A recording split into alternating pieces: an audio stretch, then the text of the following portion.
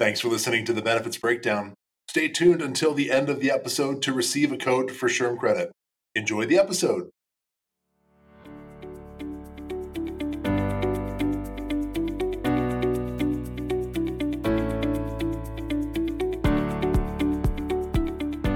Hello and welcome to another episode of the Benefits Breakdown.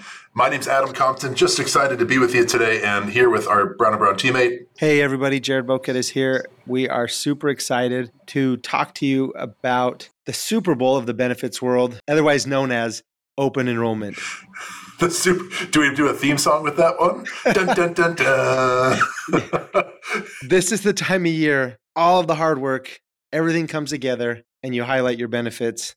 And hopefully, you're getting as many of your employees and teammates and associates, whatever the term is you use, are paying attention to those benefits. And it becomes, some of our people, our teammates call it the Super Bowl of the benefits world. I found it interesting in some of our little prep work that, again, we think of when open enrollment for many is later in the year, around Thanksgiving. There was this fun stat that was put out there that said half of the respondents would rather let their spouse have total control of the remote on Thanksgiving than spend time reviewing health insurance and benefit options, which I think is pretty telling to sometimes how much people do not enjoy this, but it's so important. And so I think we want to expand on a couple of different angles there. One is this annual open enrollment period, whenever yours might be, talk about some of the stats, and then hopefully build on some of those things that actually go beyond that. This idea of enrollment that says, hey, that's every time I have a new hire, or we have a change in eligibility, or a special enrollment. There's a lot of different things that come up with that. I think, Jared, you and I see plenty of things that might surprise us over the course of the year. So maybe let's kind of step back and talk a bit about this and some advice that we're seeing out there so our friends can really thrive when it's time to enroll. For sure. I think employers, particularly those who specialize in the benefit space, our HR friends and associates out there, have that challenge to make this come off as a success and to put together these benefit packages and spend a lot of time and energy and effort to create a well-rounded benefits offering to their employees. And to your point, I mean, we laugh about it, but people don't necessarily love to focus on this. And we understand that, and you understand that. I think one of our goals today is to, or help our listeners out there discover some things that we've seen that have helped other employers make this more successful, some things to consider, and maybe some things not to do. Because we've seen it all, Adam. I think between the two of us, we've seen a lot of different approaches and a lot of different things that employers have tried, and things that have come off really well and things that have come off maybe not as well. So that's our goal today. I think one of the things that we challenged the audience is that we read a term, it was go off autopilot. And I think that's actually a good way to kick off open enrollment, because when you start planning and strategizing, maybe I did that last year and I've done that every year and I always have a benefit guide and I've always reached people with postcards. And some of that's true. But then we got to step back and say, well, is it reaching people? Are we able to track it and really build out things that are desirable? They have a little bit of a fun factor to them. They draw people in. And then kind of stepping into who we're targeting, like this isn't just a teammate or a new employee. This is our spouse. This is our dependent. This is potentially someone that's taking care of a parent or a loved one that might need Medicare advocacy or advocacy in general, caregiving, all these different pieces that will hit different people. And in this full wave to make it all streamlined, to add that personal touch is so important. And I think we're seeing a lot of different things that we could do in this space. And Jared, I'm just kind of throw it to you. Like, what are some things that caught your eye this past year or as we plan for 2024 that drew people in that was just kind of different and fun? Well, I just want to start by building off the comment you made of going off autopilot. I think one of the kisses of death of anything you do in life is to say, we've always done it this way, so we're going to continue to do it this way. If that is your attitude and mentality, I feel like just because you've always done it that way doesn't mean it's the best way or the right way. Or if you're going into open enrollment and saying, we've always done it this way, so we're going to always do it this way, you can always improve. Are certain aspects that you've always done going to continue to work? For sure. But could you evaluate ways that you've communicated to your people historically and alter some of those things? Is it the best to do a standard in-person open enrollment meeting? That may be. That it may not be. Is it going to reach your people to stand up and do a PowerPoint? Or is it easier and is there a more efficient way to do telephonic one-on-one or virtual sessions where they can get one-on-one enrollment that way? Or is it more beneficial to let them see a recorded webinar where they can take it home and view with their spouses, but make it be 15 minutes because you're just hitting some highlights and you're not going into all the detail. Or I've seen some cool ones where you have a recorded webinar, but you actually can click on things that you're interested in and it'll expand. So if you only want to watch the short and abbreviated version that's 10 minutes, great, that's good for you. But if you want to click on and watch, hey, I want to learn more about hospital indemnity, you can click on that portion of the open enrollment video and it'll expand upon those benefits. So I think altering the way that you're communicating to your people is huge. And there are so many resources out there to help communicate more efficiently to your employees and the way that they are receiving these benefit messages. Let them click on things that are interesting to them and learn about that. Help them come home with a spouse and let them talk about it with their significant other and learn about the benefits together. Well, we'll throw a little timestamp on here. Our fellow friend Matthew McConaughey, he's not really a friend, I guess people just know the name. I saw in the news this morning that his son's big 15th birthday gift was being on social media. And why I share that is that they talked about the engagement factor. And I relate that to, that's how not just the youth of America, but I think also the majority of people learn in 30-second to 1-minute windows. And to have these long stretched out things, they don't work anymore. And is that right or wrong? I don't know. I kind of feel that what we're seeing is that the traditional full presentation, get everything out there, although valuable, I think to some, to the majority, it doesn't hit them where they're going to be. So I think what we're seeing is this kind of branded benefit experience that really is targeted, personal, and then reaches people where they want to go. If they want to click deeper, Jared, to your point, like I should be able to click where I want to go when I need to, based off where I am in the cycle of a teammate at an organization. So I think that is going back to our partners on the call. Like, really step back and just stop. Like, just think about, did it work, and how are we going to begin for this upcoming year, and then really focus on what we're going to do. So I also want to highlight one piece that we talked about last year. Jared, we talked about 6 ways to improve open enrollment. Maybe we just touch on that quickly and then kind of dive into some of the other compliance things we might want to think about as well for this upcoming year. For sure, Adam. Do you want to start us off with that list of the 6 ways? Yeah, I think highlight mental, behavioral, physical health resources was number 1 on that last year. I don't think that's any different this year. I think that's a natural thing that we need to keep focusing on. Focusing on telehealth. Showing people how to get access, downloading the apps. I find tremendous success in actually having people do some sort of raffle or campaign. So people are invested in that. They could win something by downloading an app. There's a bunch of different ways to secure that, because once they have it downloaded, it really is so much easier to take advantage of those things. What about number 2, Jared, with technology? If we're not using technology in the right way to meet your people where they are, we're all missing the boat. I think there are so many different options out there, regardless if you're a smaller employer with just maybe 50 employees or up to the largest. There are tools and resources out there that can help you meet your needs of your people. But using technology, to me, is a must. People are wanting to get access to these things when and where they want. Like you talked about, it's not just the youth of America anymore. It's all of us. We're used to having mobile versions of anything that we use. So whether you want to do it via mobile, whether you want to do it via desktop or a tablet, or I'm going to go old school, even some print, we know that there are still some of those. Yeah, let's help your people get access to the benefits in the way that meets their needs. If you're not using a mobile benefits app of some form or fashion, you're probably not communicating with about half your workforce the way that they want to be communicated with. If they don't have access to click on and learn about each of the components of their benefits on their phone, you're not going to reach them. I mean, that was even a subset of one of the other ideas, which was distribute information through multiple channels. But you're hitting that right on the head, which is focus on those key things, incentivize your leaders and your management to help reach their teammates that they work with, because they've got that direct ear.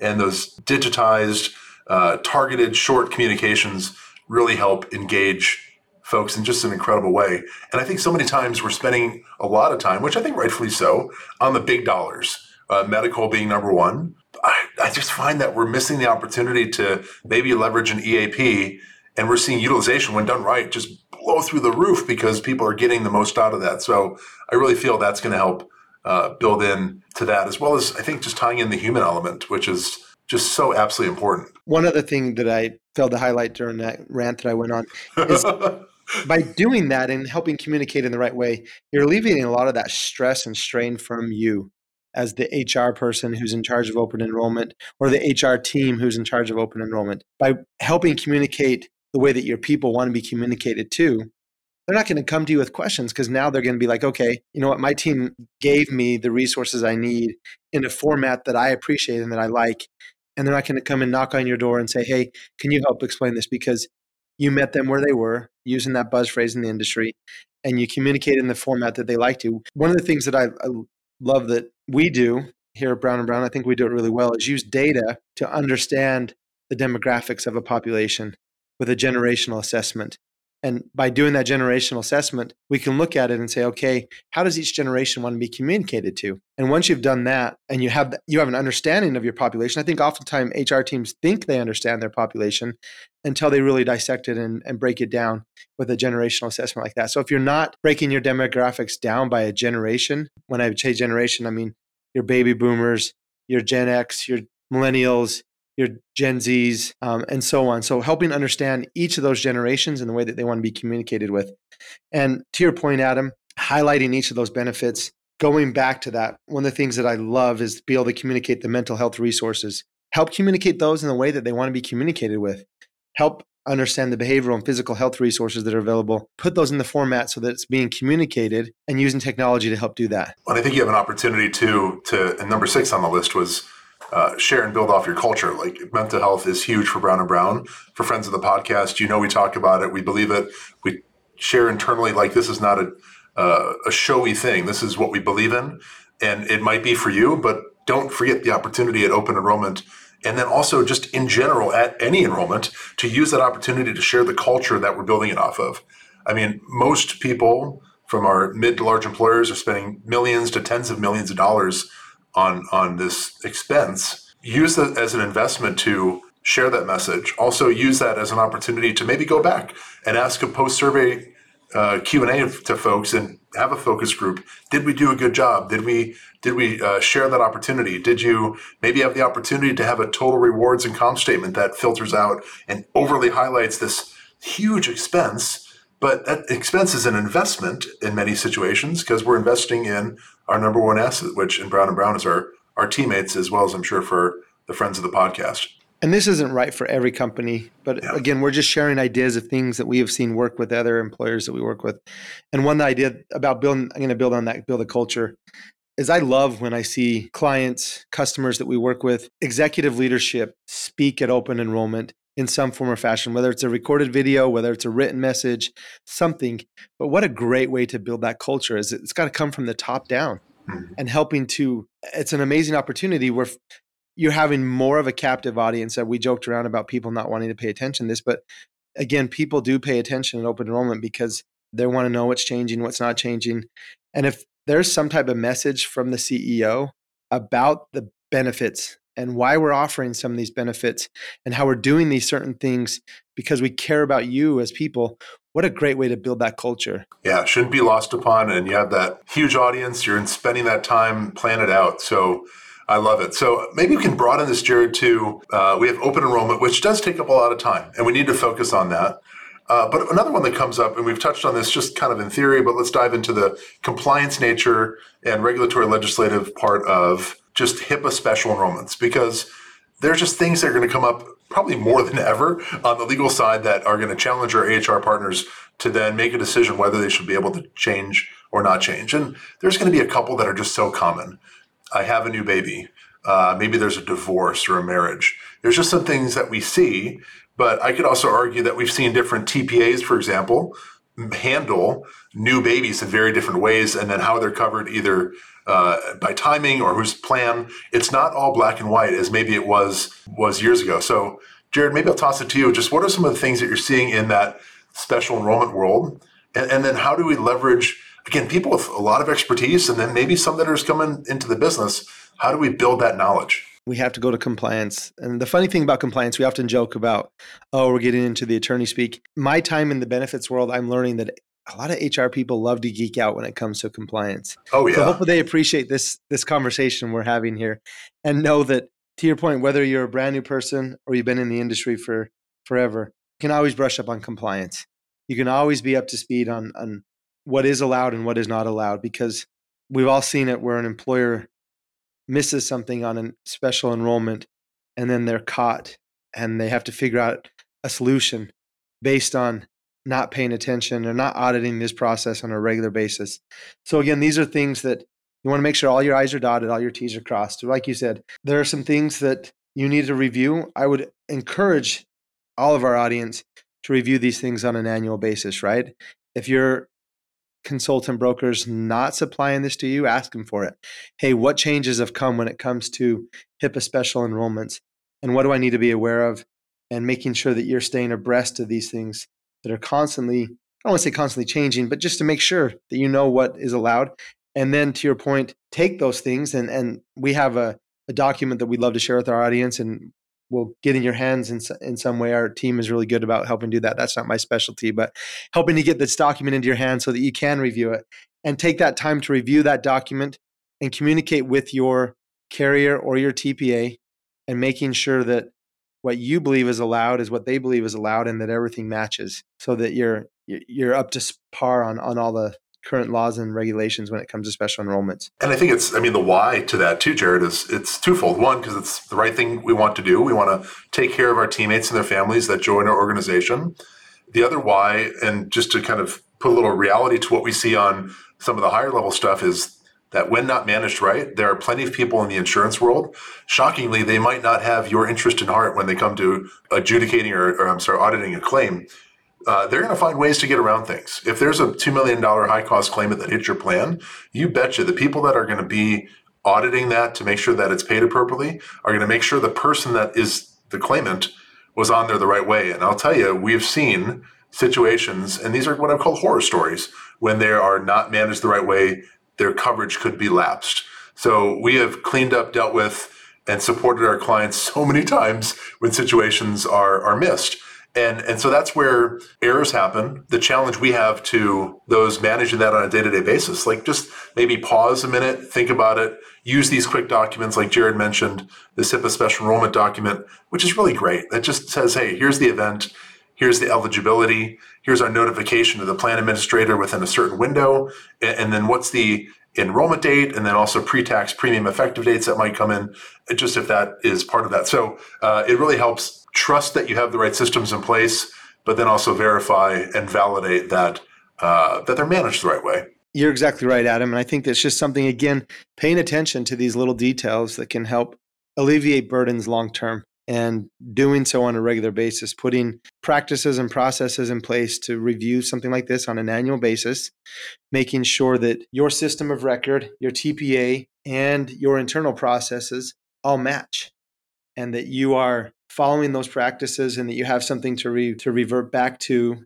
as an internal document or best practice that says, hey, this is what we're doing and this is what we've done, and we're making sure that we're auditing this on a regular basis so that all your I's are dotted and your T's are crossed, so that, to your point, if that situation comes up and you have a several $100,000 to $1 million claim pop up, you can say, hey, yeah, we've done everything right and it's tight, and we're going to make sure that stop loss is going to cover this claim because we're following the right processes. Absolutely. So I think when we kind of shift a bit, I mean, we've talked a little bit about the industry itself. We've looked at some pieces, again, from our event from last year, but I think it's really good to keep building on that one, because I do feel those ways to always improve it, along with just some of the compliance considerations.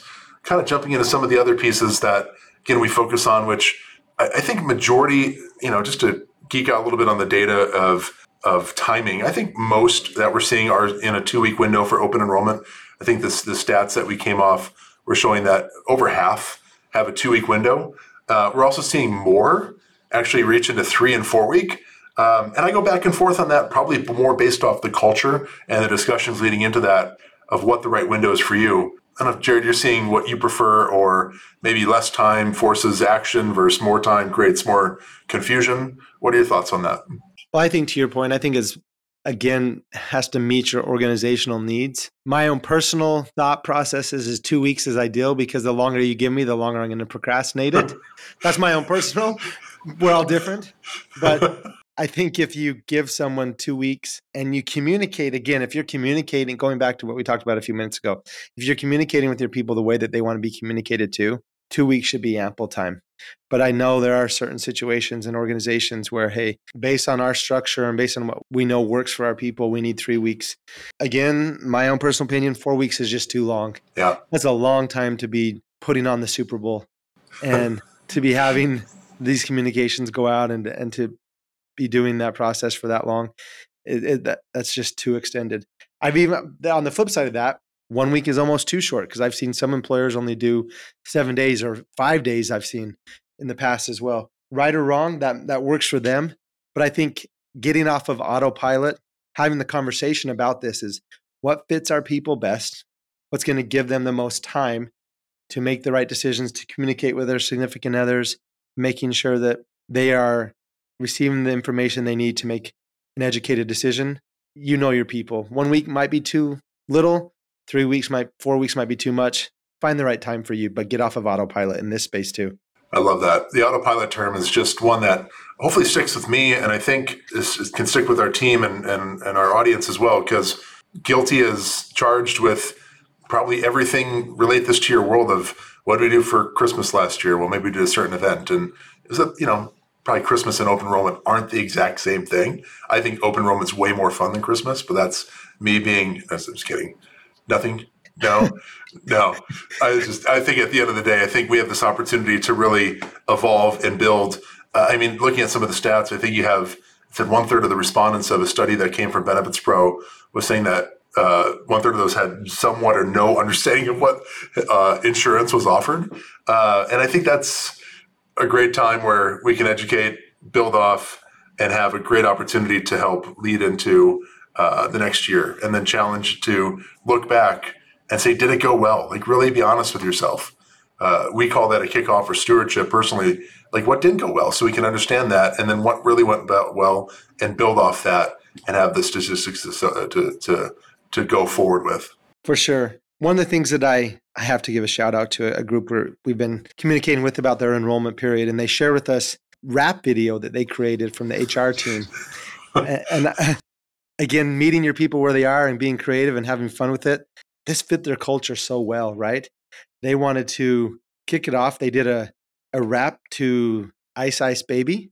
Can you please offer what your memory is of that and rap for us today, Jared? I'll get kicked off the air if I try to start spitting some rhymes here. No, but where I'm going with this is have fun. This again is a time to communicate to your people. Make it something that fits your team, your people, your culture, but have fun with it. That's my parting words here, and I'll let you wrap up after this, Adam.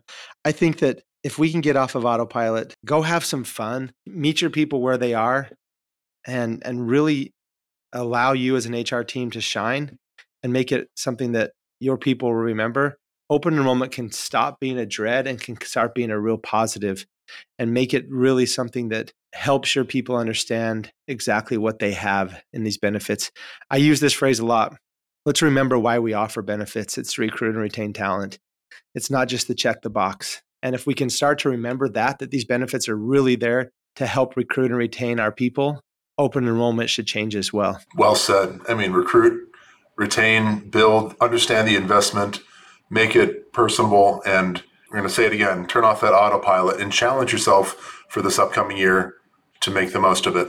And then questions on some of these documents that we've talked about, just reach out to your Brown & Brown teammate that they can get any and all of these directly to you, and build on the conversation for not just this year, but years to come. So with that, a big thanks to our audience. Thank you so much for listening to the Benefits Breakdown, and we're going to see you next time. Have an amazing day. Thank you for listening to the Benefits Breakdown. This episode, in combination with our previous episode titled We Care About Long-Term Care, is eligible for 1 SHRM credit. That code for SHRM credit is 23WVR9Q. That's 23-W as in whiskey, V as in Victor, R as in Romeo, 9, Q as in Quebec. This code expires after December 31st of 2023.